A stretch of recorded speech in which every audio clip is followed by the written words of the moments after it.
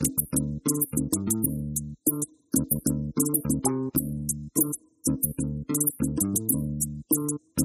and welcome to Health Professional Radio. I'm your host, Neil Howard. Thank you so much for joining us once again.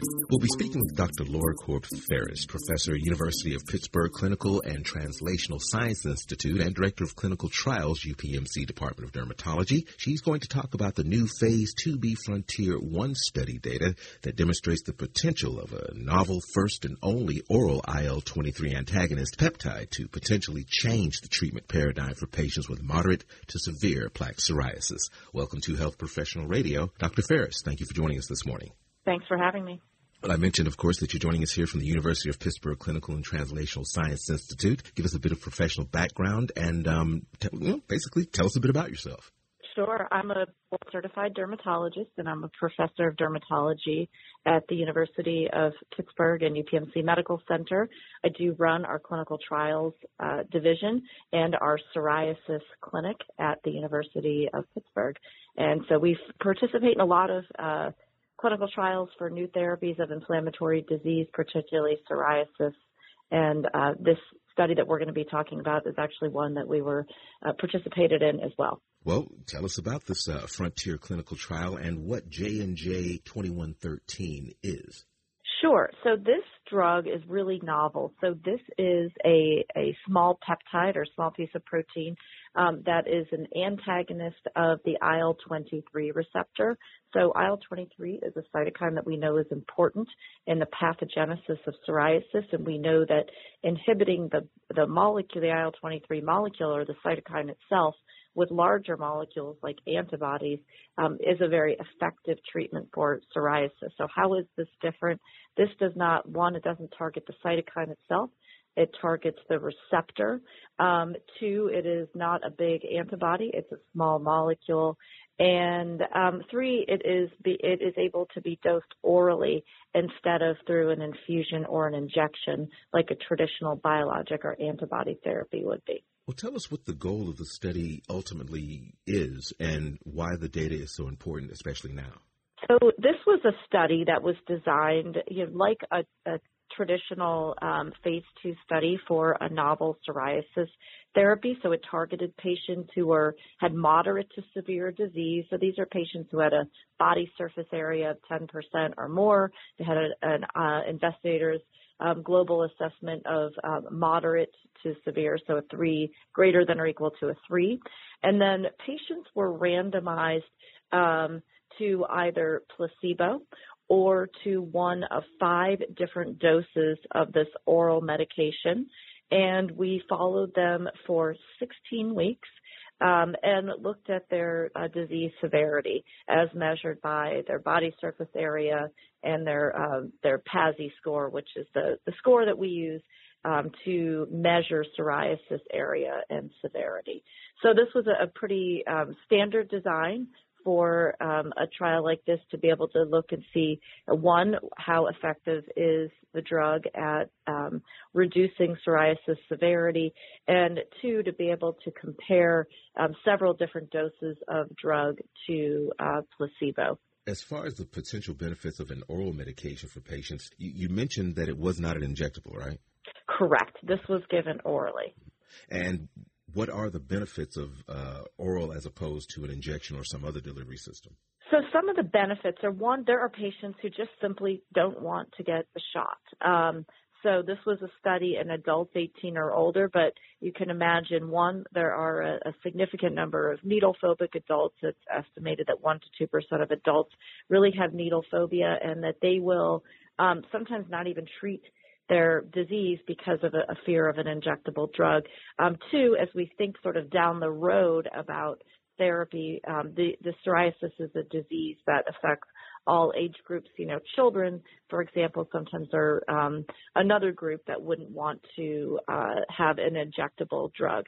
So one, the ability to avoid an injection is helpful. Two, the half-life of this drug, so it's dosed every day.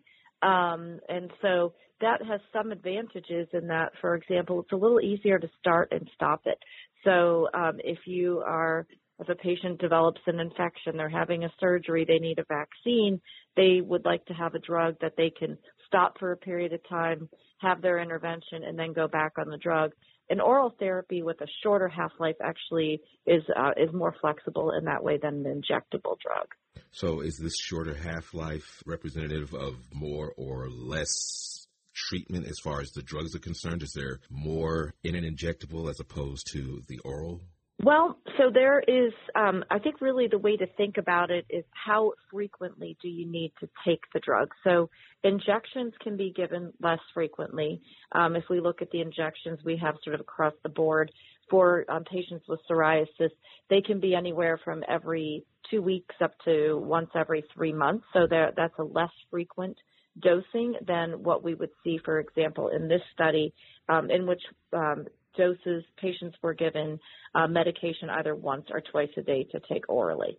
Moderate to severe, are the dosage levels changed based on the severity of the condition, or is this kind of a one-size-fits-all once you start the treatment? So once you start the treatment, there's this is a drug, and this was studied at 5 different actual doses. And so patients they were randomized to receive their particular dose, and they received that dose throughout the 16 weeks of the study. So at the very beginning when they had their most severe disease, and even if they would have cleared, for example, they would still stay on the same dose of drug. And that's really pretty compatible with how we treat patients in the real. What do you think this will do to, transform or influence physicians' treatment decisions when it comes to moderate to severe plaque psoriasis if J&J 2113 gets approved? So I think that this gives patients another option. So it gives us sort of the efficacy of a biologic, so something that would need to be given, that traditionally we've only had an option to give to patients in a shot, but it gives them the option to take it orally. So that's going to be appealing to a lot of our patients. It's also great that it targets the IL-23 pathway.